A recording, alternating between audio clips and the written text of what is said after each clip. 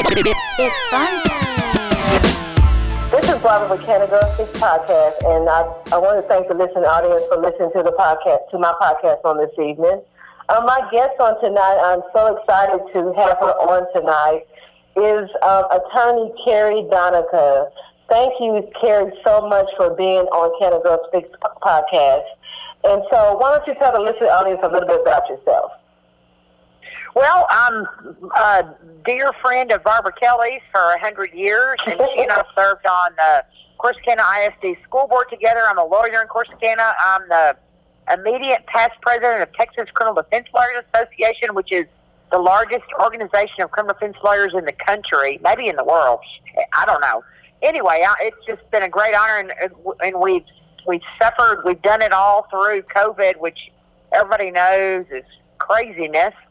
And Barbara and I are lovers of Corsicana and lovers of everybody in Corsicana, and are such optimists about everything. Yes, and so the reason why I wanted to bring Carrie on is because we all know that we lost Supreme Court Justice Ruth Bader Ginsburg on the 18th of this month.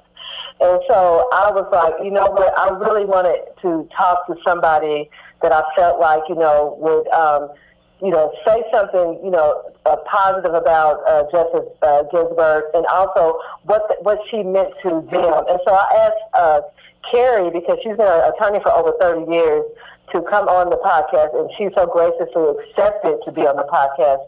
And so, Carrie, let's start the conversation with who Supreme Court Justice Ginsburg meant to you. Who does she mean to you, as far as you being being an attorney for over 30 years? What does she mean to you? Thank you, Barbara. So here's what I have got to say about Ruth Bader Ginsburg. Of course, we call her RBG. I mean, she's so important that you don't even need to say her name. You can just say her initials. Yes. So this is a gal who started, born in 1933. She started trying to get into practicing law back in the early 1950s, and everybody was just shooting her down, and she was the smartest woman in the room. So she met and married Marty Ginsburg, and they had a baby. So this is a gal who was a mom, a wife, a lawyer, and then her husband got cancer. So she was doing, in the 1950s, she had a baby at home. She was doing her work, his work, Harvard Law School. She was doing her work, his work, raising a kid, and being a wife. I mean, and so she wanted to get on the Supreme Court. She wanted to do something federally, and everything she kept doing, she kept getting shot down. Because everybody was like, no, we don't need a woman doing this. And I read everything. I've read everything. Getting ready to talk to you guys tonight, I've read everything about what was happening with her. Yeah. So, Barbara, think back. And tell me, Barbara, about your upbringing. Was there ever a time that you felt that somebody thought you couldn't do something because you were a woman, or because you were African American, or...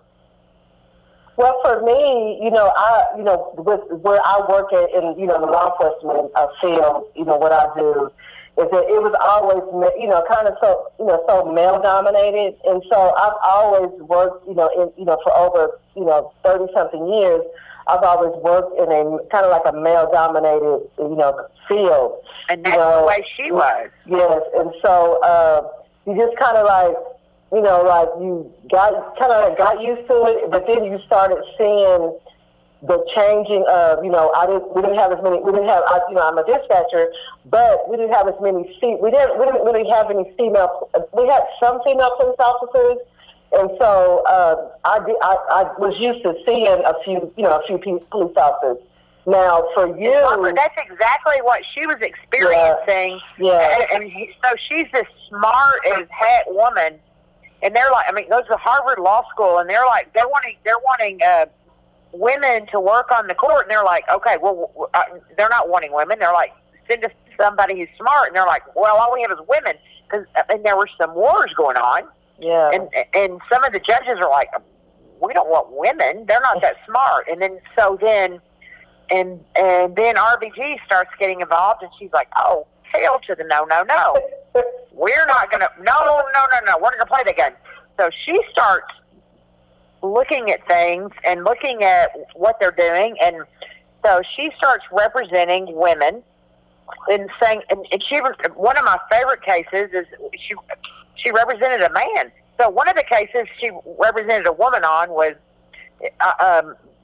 they said women didn't have to serve on juries. Women could just call and say, no, I don't want to be on a jury. And they were like, that's not right. We can't just say. So they had a jury panel that was made up of like 100 men and 3 women, and the Supreme Court said 8-1, said no, we're not doing that.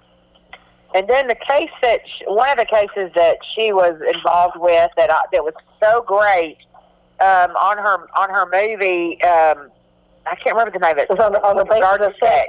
On the basis of sex. Because I got a chance to watch that this weekend. Yes.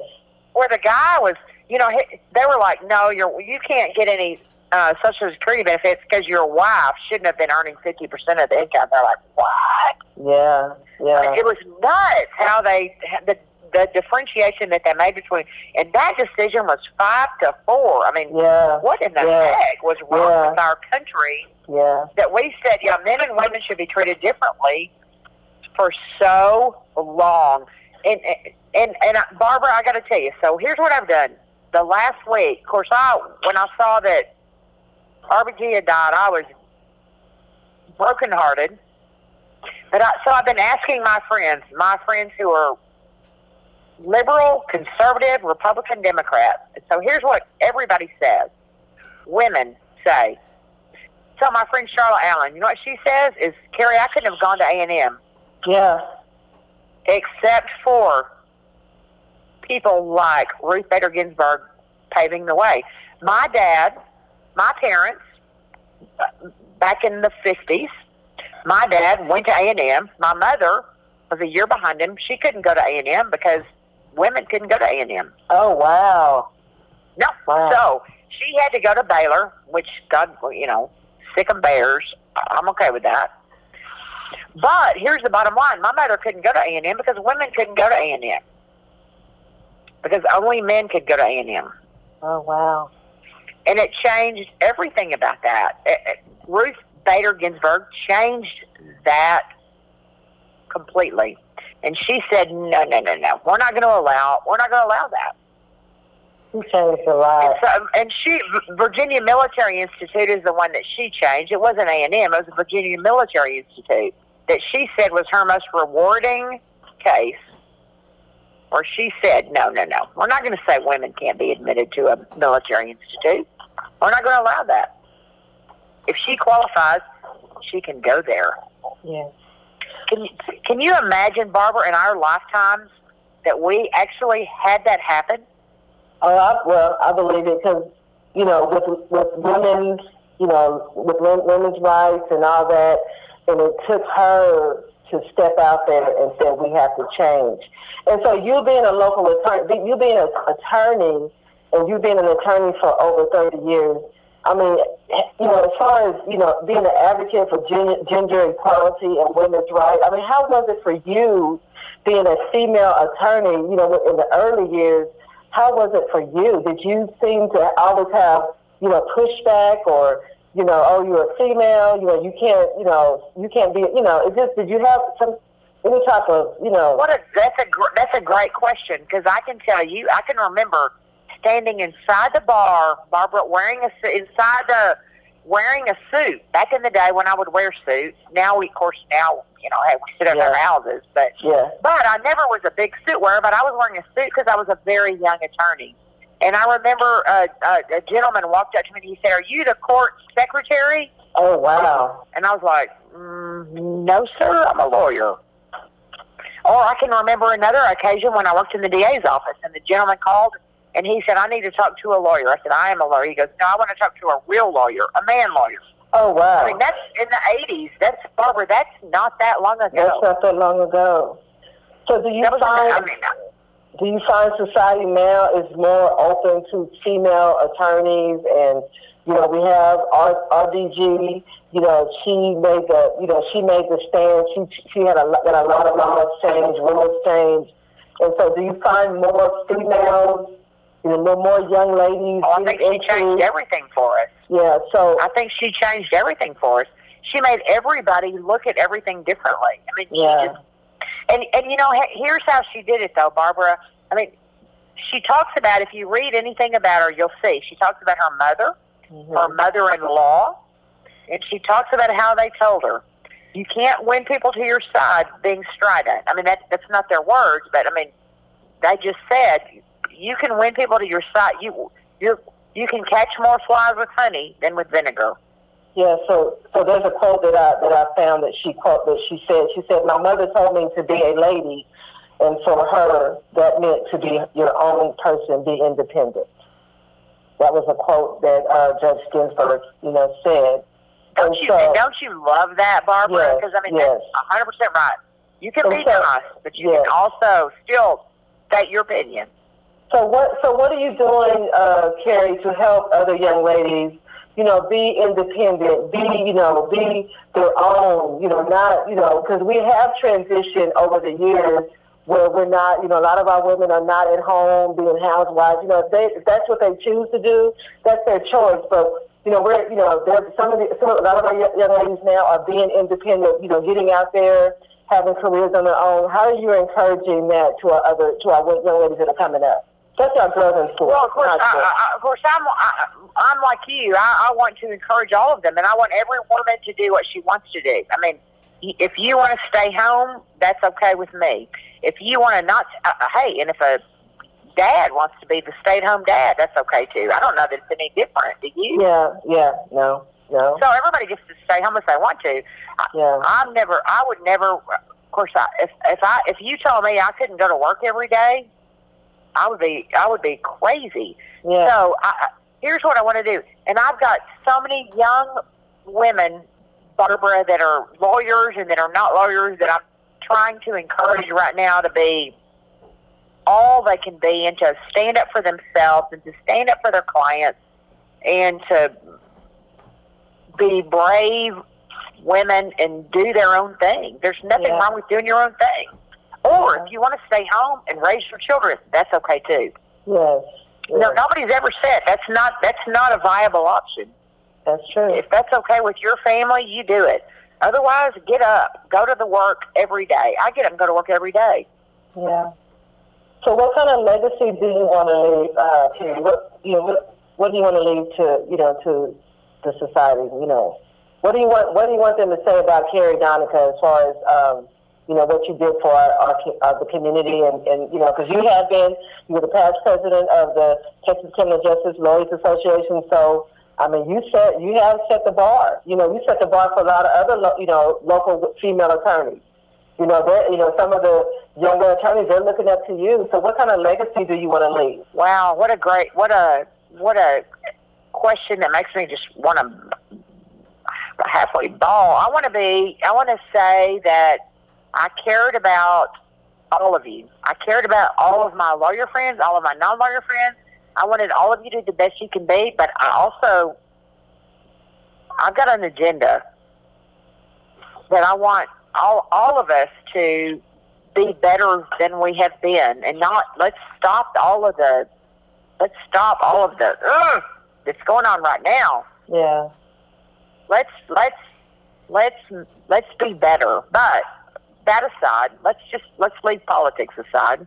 I want to say that I loved my other criminal defense lawyers, and that I gave them a safe place. And I'll tell you, Barbara, I talk to most of them weekly. I mean, we have a tight-knit community. Mm.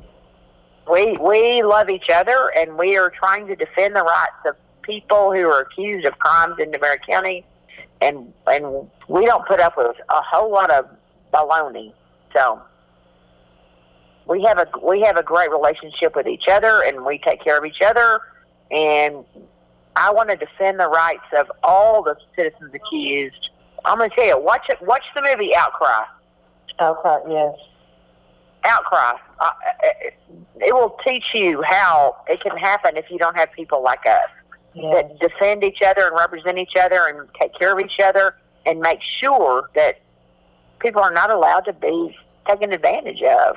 Yeah. I was just going to say, I love my brothers and my sisters, my fellow criminal defense lawyers in Newberry County, and I'm telling you, Barbara, we are tight as can be. I mean, Kathleen Cameron, that little old girl, oh my gosh, I love her. So we got and that's good Micah to hear. Hayden, Sarah Keithley, Yes. Steve Keithley, That's good Micah to hear. Hayden, Michael Crawford. I mean, we are. I can name them all.